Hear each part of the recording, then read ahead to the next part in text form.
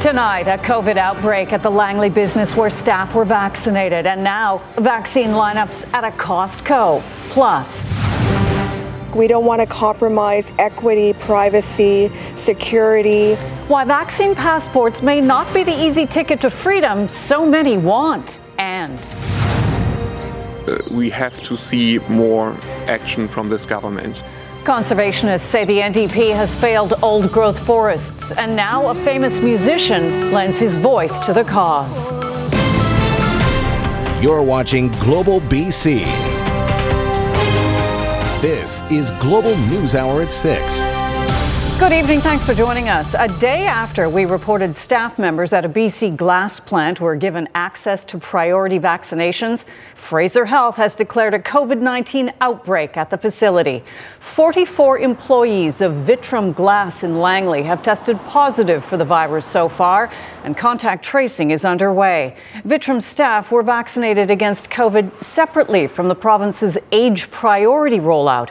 Health officials confirm immunizations were provided on site in order to stop transmission at the manufacturing plant. Fraser Health says it's taking an aggressive approach to manage high-risk workplace settings with COVID clusters and outbreaks where staff work in close proximity. And a long lineup outside the Port Coquitlam Costco today. People could be seen queuing outside a staff entrance, then entering with forms in hand. One person leaving noted her arm was a little sore afterwards, but not too bad. When asked about mass vaccinations for employees at the Costco or a potential COVID-19 outbreak, Fraser Health did not respond. Well, just as many BC families started spring break, the Surrey School District has announced more school health and safety measures aimed at keeping COVID-19 at bay. But as Nadia Stewart reports, for some staff and parents, one item still remains conspicuously absent from the list of safeguards. Until they get masks, it's not good enough. 1 week after parents learned of more cases of variants involving Surrey schools, and the district is announcing new changes. But École Woodward Hill PAC President Cindy Dalglish says the new measures still don't measure up. I'm really quite frustrated that we do not have a mask mandate here in Surrey specifically, knowing how overcrowded our classrooms are.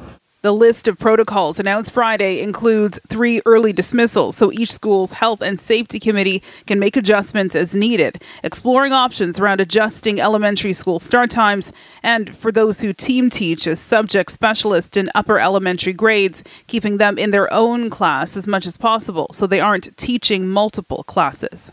I think teachers are adopting a wait-and-see approach. Matt Westfall with the Surrey Teachers Association says some of the changes are what they've been calling for, but they're awaiting more clarity around exactly how all of the measures will be implemented. He agrees a mask mandate is what's needed. This is an encouraging step that now we're looking at some rules that might be different from one district to another, which is a change from a one-size-fits-all approach for the whole province. But it doesn't go far enough. We still need to see stricter rules for masks in places like Surrey, where we have far greater risk to students and staff. In a tweet Saturday afternoon, the district said an explanatory video would be released on Sunday, outlining the targeted measures. Adding elementary school start times will not change just yet, and there is lots of consultation to come. The rest of the targeted measures will take effect March 29th. Nadia Stewart, Global News. As more and more British Columbians are inoculated, the debate over vaccine passports or certificates is heating up. The idea is to have governments provide some sort of certification to prove that you've been vaccinated in order to travel or obtain a service. But as Julia Foy found out, business operators are wary about having to enforce such a program. At the Afghan Kitchen in South Surrey, trying to enforce public health orders hasn't always been easy. We're having quite a bit of challenge right now enforcing the mask mandate, the Safe 6 rule. As COVID-19 vaccinations ramp up and roll out across the country, discussions are underway about whether the government should issue vaccine certification for those who've had the jab. To make sure that Canada is not left behind if the world embarks on a new requirement for international travel that requires some form of health certification. Surrey's Board of Trade is excited about the idea. Some type of digital health credential to really restart the economy. What that looks like, we don't want to compromise equity, privacy, security, fraudulent activities. But there is concern about how it would be enforced. I don't think it should be up to businesses to mandate that. Many fitness centers also like the idea of a vaccine card, but there are questions. I don't think that it's the role of the fitness industry to necessarily dictate what the consumer needs to provide in order to enter our facilities. You know, it really is our national mandate from the Fitness Industry Council of Canada to get people physically active. That vaccination certificate seems a little bit restrictive, and we are very passionate about the mental and physical health of our communities that we're in, and we don't want to be restrictive when it comes to that. One expert suggests the government should provide certificates so people can prove they're vaccinated, especially for air travel or international trips. But there are limits. I don't think it's necessarily the role for the government to make certain individuals or businesses, institutions, accept these or to use them in a particular way. That will probably be just up to civil society to determine on their own. In the meantime, business owners just want to get back to serving customers. We're hoping that we're able to get a lot of people to get vaccinated. Julia Foy, Global News. A section of Commercial Drive was closed to traffic overnight as crews took down an unsafe building. The abandoned two-story building on 14th and Commercial was slowly demolished. Police and fire were called in at about 6 o'clock last night when neighbors reported hearing cracking sounds and seeing stucco falling. City engineers assessed the old structure and deemed it unsafe. It's too unsafe to leave up. The risk of it collapsing is great, apparently, to the engineer. This is unique because it's not a burn fire or a burn building. It's an actual, possibly a structural collapse, which we still get called for. We still got to make sure the scene is safe. There are calls for changes to BC's driving laws to hold the adults sharing the front seat with learner's license holders more accountable. Kristen Robinson has more on the lack of penalties for supervisors who don't properly supervise and what the government plans to do about it. Along Granville Street's 50K zone, Vancouver police recently stopped an L driver and supervisor clocked at 113 kilometers an hour.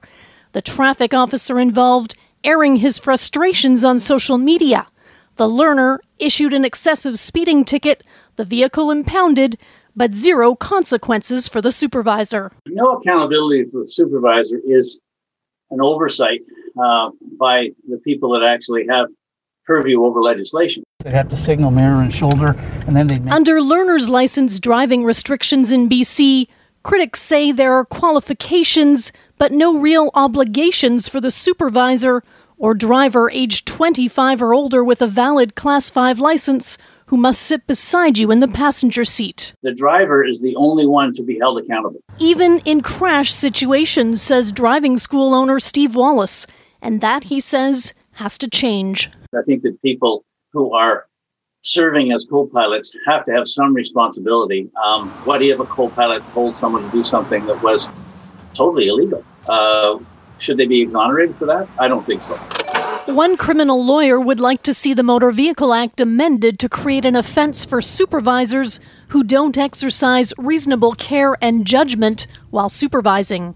It serves the public safety to have supervisors have more of an obligation and to be more accountable for what they're doing when they're in the car with a driver who is defying the law. It's obviously quite concerning. I mean, the whole idea of having a supervisor in the car with an L driver is to make sure that they are obeying the rules of the road. BC's Solicitor General says his ministry will be looking into what's driving the problem, how widespread it is, and whether a legislative or regulatory change is needed to address the supervisor penalty gap.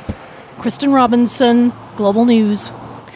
A man could be facing charges after a disturbing assault on a woman with disabilities in downtown Vancouver.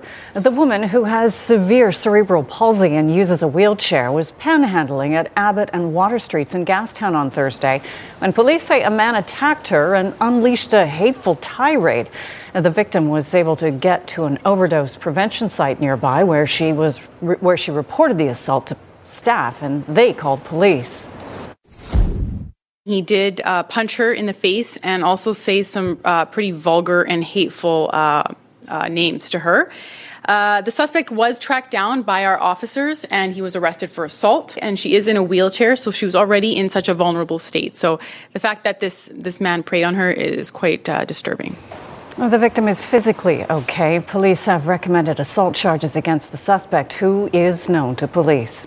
A Fraser Valley woman who was outraged about her daughter's homework on residential schools led a march in Abbotsford today, drawing attention to missing and murdered Indigenous women.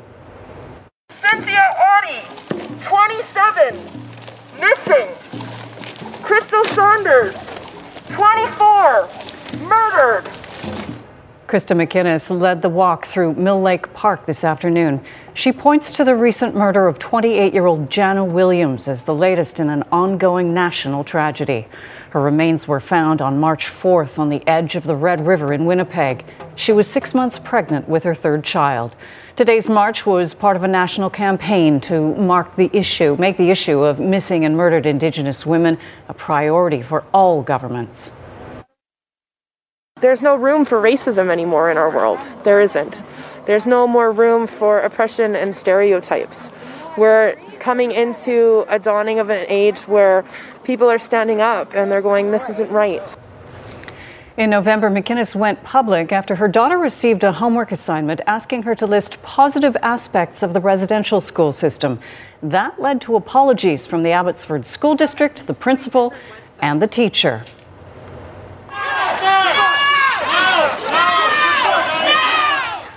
A protest blockade on a Vancouver rail line was shut down by police overnight. Protesters and police clashed as officers moved in. A couple of demonstrators were pinned to the ground. Others were cuffed and walked away.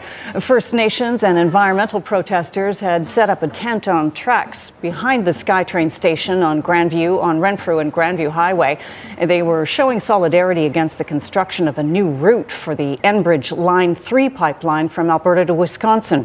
Vancouver police say after several hours of protesting, they were directed to leave, given an existing court injunction.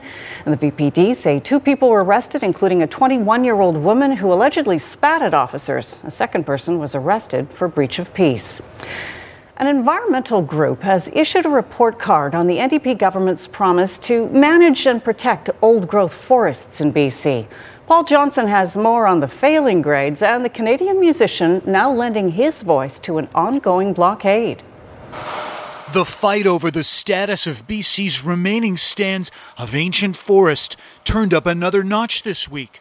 6 months after the NDP government's election promise to protect a meaningful amount of old growth, conservationists are now saying they think that was mostly campaign spin.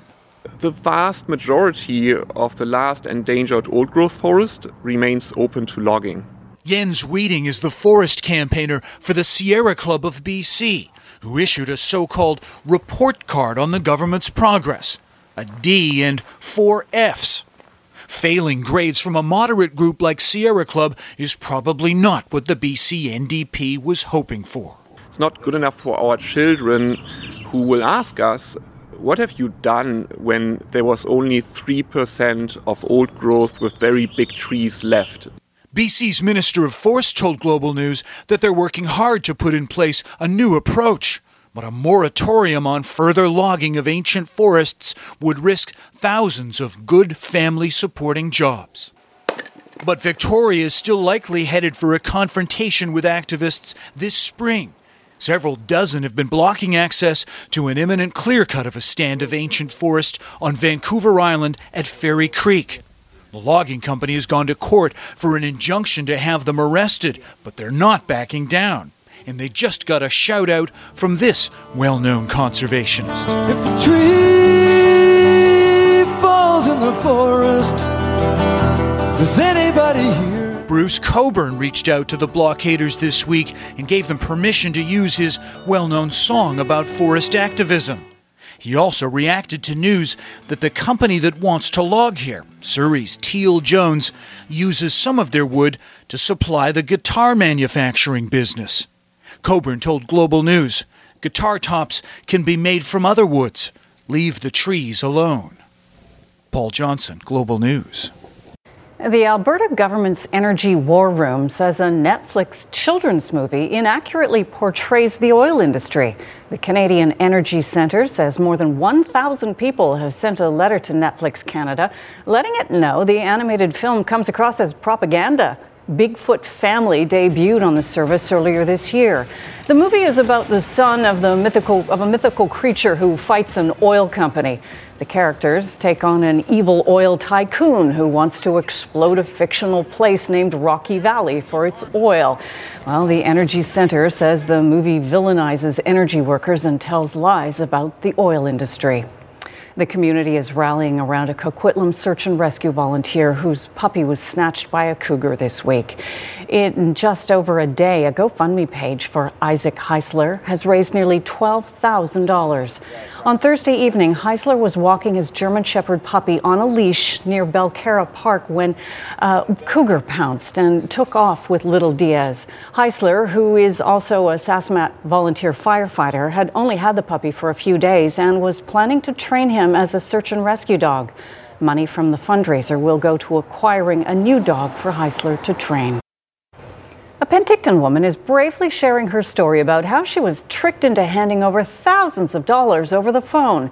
As Darian Matassa Fung reports, she hopes by speaking out, others won't fall victim to the same scam. The feeling of violation is still with me.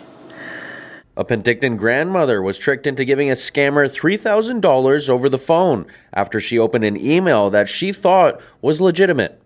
I checked my messages on my phone and I saw that there was a message on there and it said Geek Squad, that it was an invoice, and within 24 hours there would be $299.99 being charged on my MasterCard. The email, which was clearly not from Best Buy's Geek Squad, led Deborah Cochran to make a phone call using a number that was provided in the fraudulent email. She then granted the scammer access to her computer. The next thing Cochran knew, the scammer told her that he accidentally deposited $3,000 into her bank account and that she needed to pay him back. He said, yeah, this will cost me my job, like if we don't get this fixed.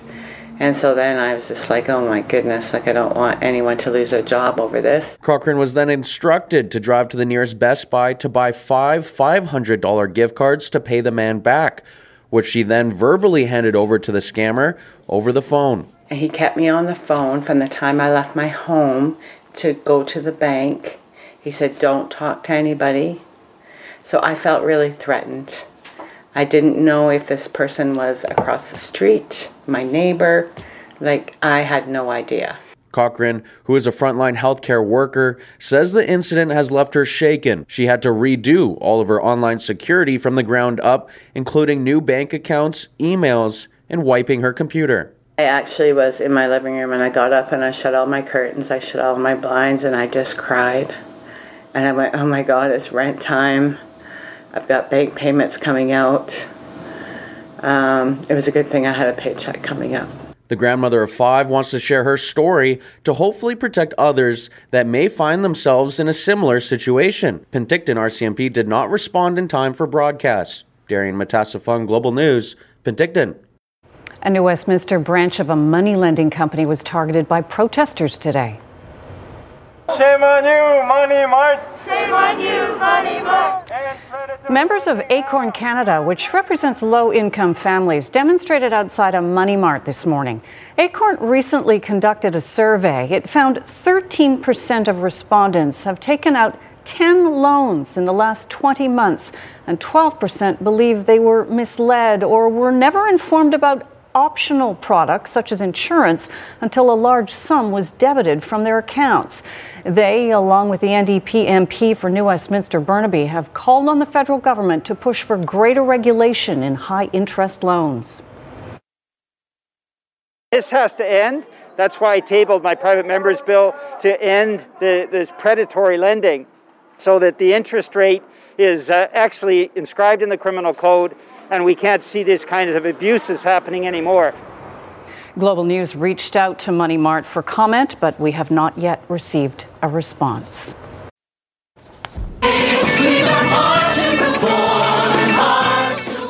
A pop-up celebration in New York's Times Square by Broadway performers. The event reunited stars exactly 1 year since the pandemic shut down theaters. Many Broadway workers have been out of work ever since. There is still no clear timeline as to when theaters will reopen. For the second time in less than a month, tens of thousands of Canadians cannot access their CRA accounts. The tax agency has locked more than 800,000 online accounts because login information and passwords may have been obtained by unauthorized individuals. Global's chief political correspondent David Akin has been looking into the security concerns and what you need to know. The online accounts were locked overnight, usernames and passwords revoked by the Canada Revenue Agency in what the CRA called a preventative measure aimed at stifling attempted identity theft or online fraud. Saturday's move comes nearly a month after an unspecified number of accounts were locked after an internal CRA analysis revealed some credentials, such as user IDs and passwords, may have been compromised, possibly even obtained by an unauthorized third party. The CRA said it has already started to contact users with instructions to reactivate accounts. That said, impacted users can still log in using their bank, or users can create a new user account. And consumers can still file tax returns using the CRA's online net file service. But until those accounts are reactivated, locked-out consumers will not be able to manage direct deposit info, change addresses, or sign up for some federal government benefits. The government, meanwhile, is coming under fire for not moving quickly to reactivate accounts of those locked out a month ago and for moving too slowly to help victims of fraudulent activity on their CRA accounts. In the House of Commons Friday, the Liberals promised no consumer would face any financial losses. The Canadian Revenue Agency takes the protection of taxpayer information very seriously. We have put in place robust safeguards in place to identify fraudulent emergency and recovery claims. We will work with the victims of fraud, and they will not be held responsible for any money paid out to scammers using their identity. The CRA is also warning that account lockouts and other preventative measures are not isolated incidents and may become ever more frequent to safeguard taxpayers' information. David Akin, Global News, Ottawa. Hundreds gathered today at a vigil in a London park, including the Duchess of Cambridge, in tribute to a murdered woman. A maskless Kate Middleton joined mourners at Clapham Common Memorial to pay respects to Sarah Everard and her family. 33-year-old Everard went missing after walking home from a friend's house in South London the night of March 3rd. Her remains were found on Wednesday, hidden in a wooded area 80 kilometres away in southeast London, England, that is. A London police officer, Wayne Cousins, is charged with her kidnapping and murder. He appeared in court today, but a full court hearing is scheduled for Tuesday. Everard's murder has prompted an outpouring of grief and outrage on social media that women aren't safe when walking alone on the streets.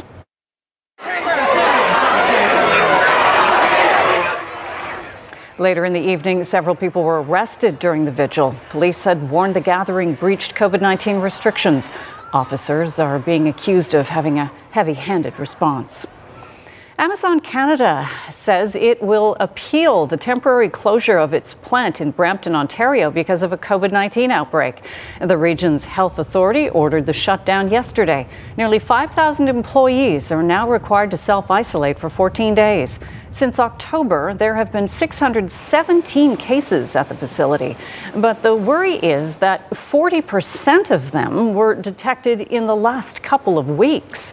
That includes cases involving variants of concern. As vaccine programs kick into high gear, many Canadians have been rolling up their sleeves. In most regions in Ontario, the vaccine rollout is now open to people 80 years and older. And in Toronto today, a very special person joined the lineup. Phyllis Ridgway is the oldest living person on record in Canada. She turned 114 on Wednesday. She still lives in her own home, so this was her earliest shot at getting the shot. Vaccine done. Oh my goodness, I'll never get over it. It was wonderful. Like so many other families, hers can't wait to hug their vulnerable loved one. Phyllis's advice to others: get the vaccine. Seattle is now home to the largest civilian-led vaccination site in the U.S. The mass vaccination site opened today at the Lumen Field Event Center.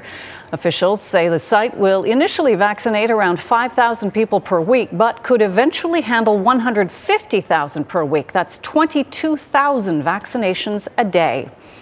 In Health Matters tonight, a trend that's not likely to change. A new study in the journal Human Reproduction finds more twins are being born in the world than ever before. Since the 1980s, more than 1 million twins have been born each year. Globally, it's due in part to in vitro fertilization, artificial insemination, and delays in childbearing. Suffering a head injury in your 50s or younger may have long-term effects on your brain health. Researchers in the UK found those patients scored lower than expected on cognitive tests years after the trauma, leaving them more vulnerable to dementia. Historic rain is battering Hawaii this week with destructive results. Have a look. A landslide on Kauai's north shore has cut off access to Hanalei. No one can get in or out after a wall of mud came roaring down the mountainside. Crews haven't been able to fully assess the extent of the damage due to the instability of the hillside. Officials have advised trapped residents to shelter in place. Officials are also estimating it could take 3 months for the highway to fully reopen. And this was the scene in Beaver, Utah on Friday. Several vehicles and semi-trucks crashed and slid off an interstate because of snow and ice. Lanes of traffic were forced to close while crews worked to clear the vehicles. Amazingly, there were no serious injuries. And then there's this. A tornado forms right in front of a man in Texas. How this one turns out, we'll have that right after Yvonne's forecast. Yvonne, it was a beautiful day here on the South Coast. It was pleasant out there. Temperatures were mild. We were into the double digits in many spots in the interior as well. Oh. And also capturing the crocuses, this one in Abbotsford. So thank you so much, Cindy. It's feeling more spring and summer-like, and we are also going to see a bit of a blip in the forecast for tomorrow, and I'll have more in just a moment. Some of the other numbers today: Lillooet getting up to 16 degrees. Areas near Soyuz topping out at 14, double digits for areas near Kamloops. A reminder this evening, we are going to spring ahead, and we'll see the sunset even later for tomorrow, just after 7 o'clock. Right now, we're sitting at 9. We've got a southeasterly wind at 9 kilometers per hour. This evening, sunset just after 6. Tomorrow, it'll be at 7:16. And over the next few weeks, we've got longer days, so something to look forward to. Now, for the northern half of the province, we've had a lot of active weather. We are still seeing some watches and warnings that are in effect. The central coast, especially with very windy conditions. We're tracking this frontal systems, and we've had 2 different weather pictures today. For the northern half, it's been snowing. Along the south, we've had plenty of sunshine. Now, as the system starts to sink its way, we are going to see the effects of it along the south coast, and a heads up for a few spots across the island overnight and leading into the morning hours. We could see some flurries for higher elevations, then changing over to rain. Metro Vancouver will start to see some rain developing tomorrow morning, continuing for the afternoon. Should start to ease off late in the afternoon. Weather picture, this in Prince Rupert today, so thank you so much, Tom, for sending us in this great video. And we did have a significant amount of rain for areas near Kitimat, over 87 millimeters, and there's still an additional 10 and up to 15 millimeters. The wind's still picking up along the central coast to potentially up to 90 kilometers per hour, and then all areas along both the north and central coast will start to see a bit of a break as we get in late towards this evening. Now, the northern half of the province tomorrow morning will still see a few flurries and then changing over to a chance of showers. The rain starts to pick up and heavy at times in the morning across the central interior, and the southern interior will have a dry start to the morning. The precipitation starts to fall, but it'll be late towards the evening. Higher elevations if you're traveling along the mountain passes. It'll be Sunday night into the early morning hours on Monday that we'll see some accumulating snowfall between 2 and up to 4 centimeters. South coast, it's higher elevations, especially along the island. Could see some flurries and then changing over to rain. We've got a blip in the forecast for tomorrow. It starts to clear as we get in towards the evening, and then Monday onwards we'll be rebounding and then back into some sunshine once again. A reminder, tomorrow morning or this evening before you go to bed, set your clock 1 hour ahead. Spring forward. Spring forward. All right, thanks, Yvonne. A storm chaser came dangerously close to a tornado in West Texas on Friday when it formed right in front of him. Have a look at this. Oh, right there. Holy, look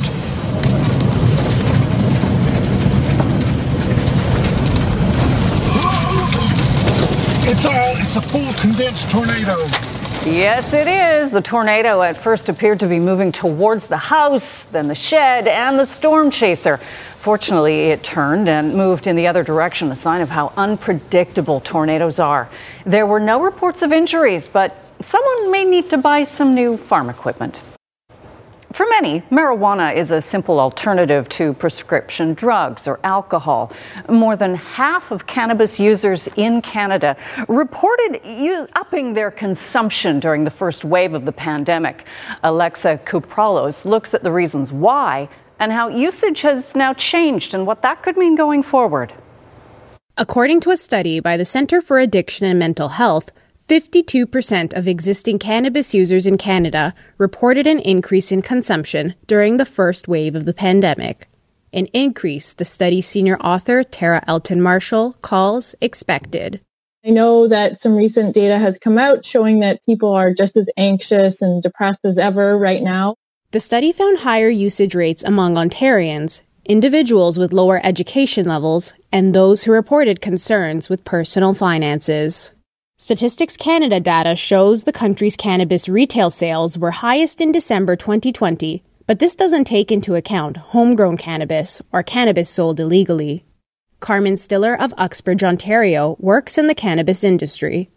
They say they've seen an increase in the amount of cannabis purchased, but returning clients are also visiting the store more often. Those large THC value products are just absolutely flying off the shelves, and especially in the early stages of the pandemic, because people were so interested in finding something that would just take them away from their everyday.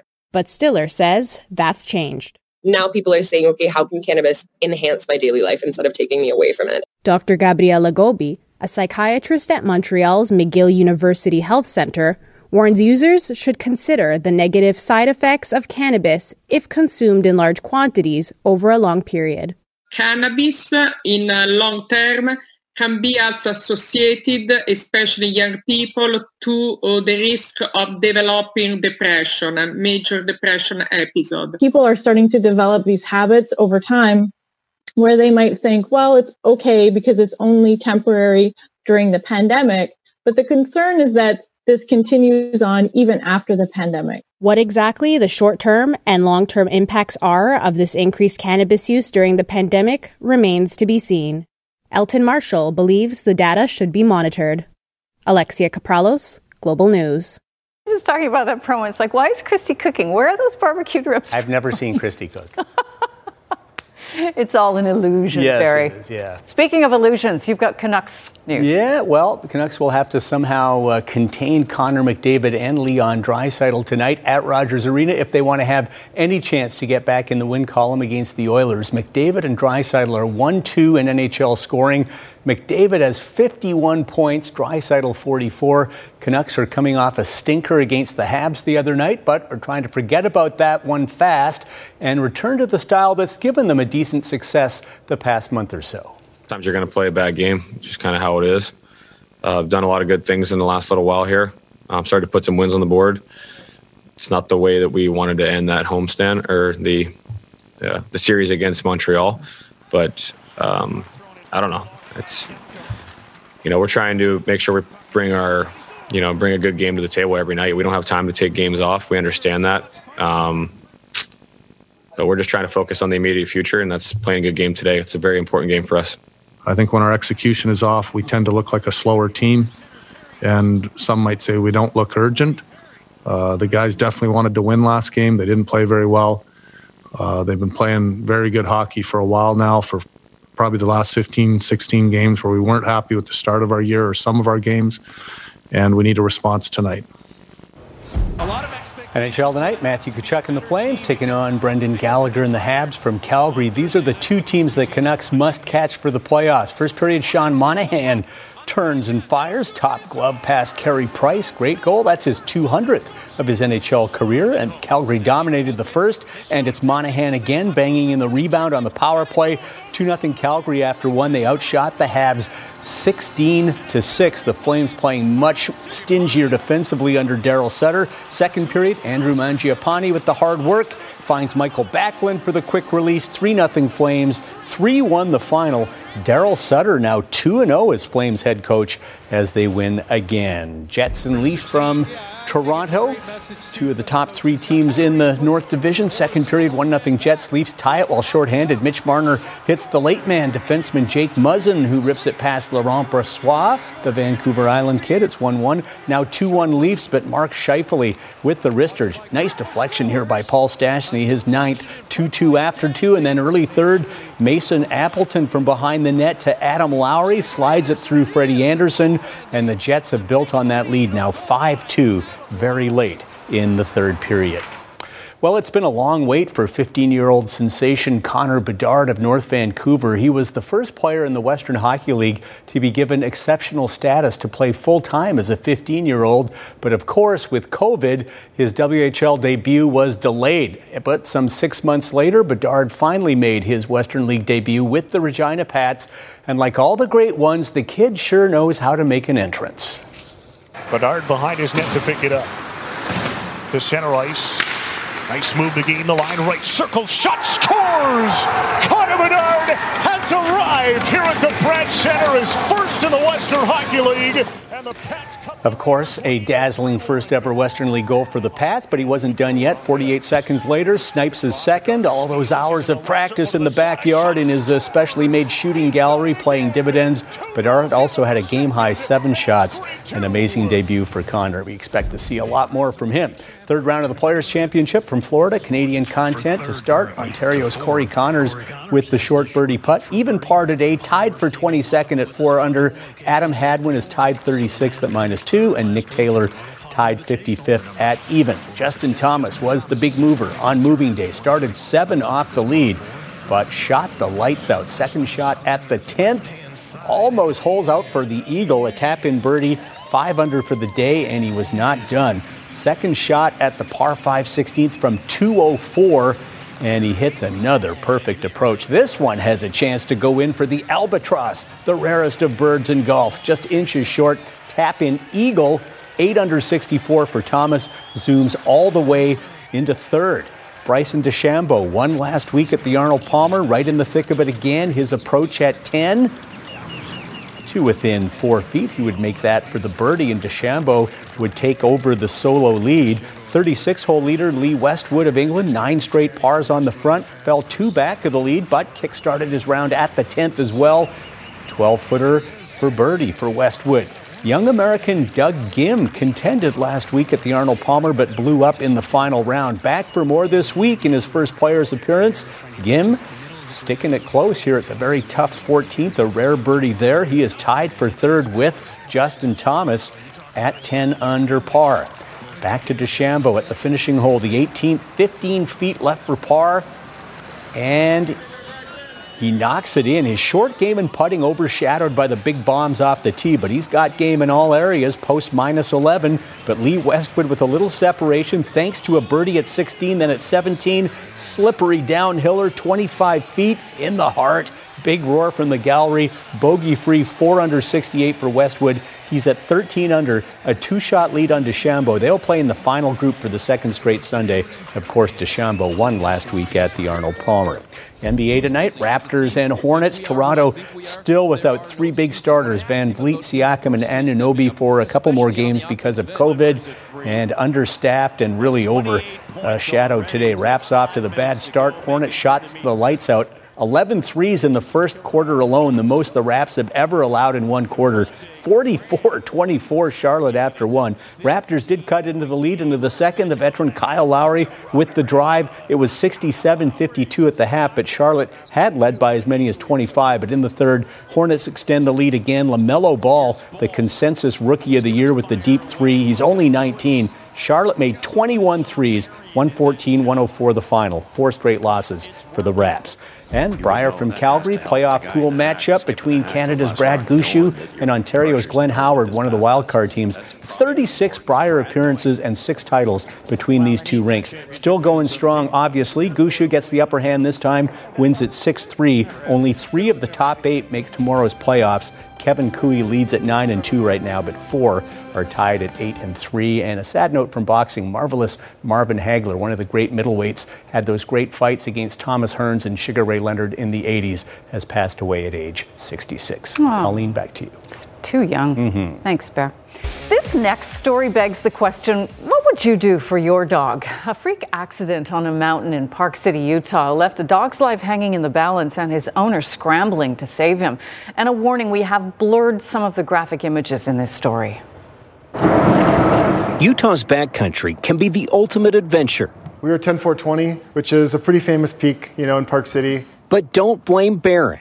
If he'd just as soon back away. Barron, it's okay. And stay safely at home. I'd say most days are pretty good days for him, except Saturday. Saturday tested the Adventure Hound's mettle after a mishap that started when a skier fell. Barron ran back to check on her, and then the other guy came and didn't see him, and they just collided. Skis have sharp edges, right? And it cut him. And after about 2 or 3 steps, the blood started gushing, and that's when I knew we had kind of a problem. Christian Schaff says his dog was in dire need of medical attention, with none anywhere close. This is what saved us the other day. A kit Schaff's company makes to help people out in the wild. This is the one I used, so... May have made a wild difference for Barron. I kind of made a makeshift tourniquet out of duct tape and a stick, wrapped the bandage the best I could, put him on my shoulders, and started skiing down. The dog made it, just in time. Got to the vet, and they thought he probably had minutes before he was gone. Schaff couldn't have guessed his own kits would one day make a difference for one of his own. We used the zip ties, we used some gauze, we used a bunch of different stuff in here just to slow the bleeding down and to get him down the mountain. Never thought I'd use it on him, but that's what worked. The scent of adventure will always call to Barron. He's by my side 24/7. But next time, it'd be understandable if he thought twice about roughing it. It's just good to be prepared, just to have the stuff with in case.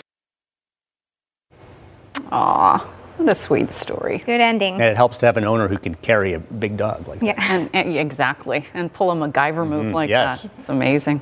That is the News Hour for tonight. Thanks for joining us. Jordan will be here at 11. And a reminder to set your clocks 1 hour ahead when you go to bed tonight. Coming up next, Global News speaks with the scientists who discovered how one of the most dangerous variants evolved in a COVID-19 patient over a period of 100 days. The new reality is next. Good night.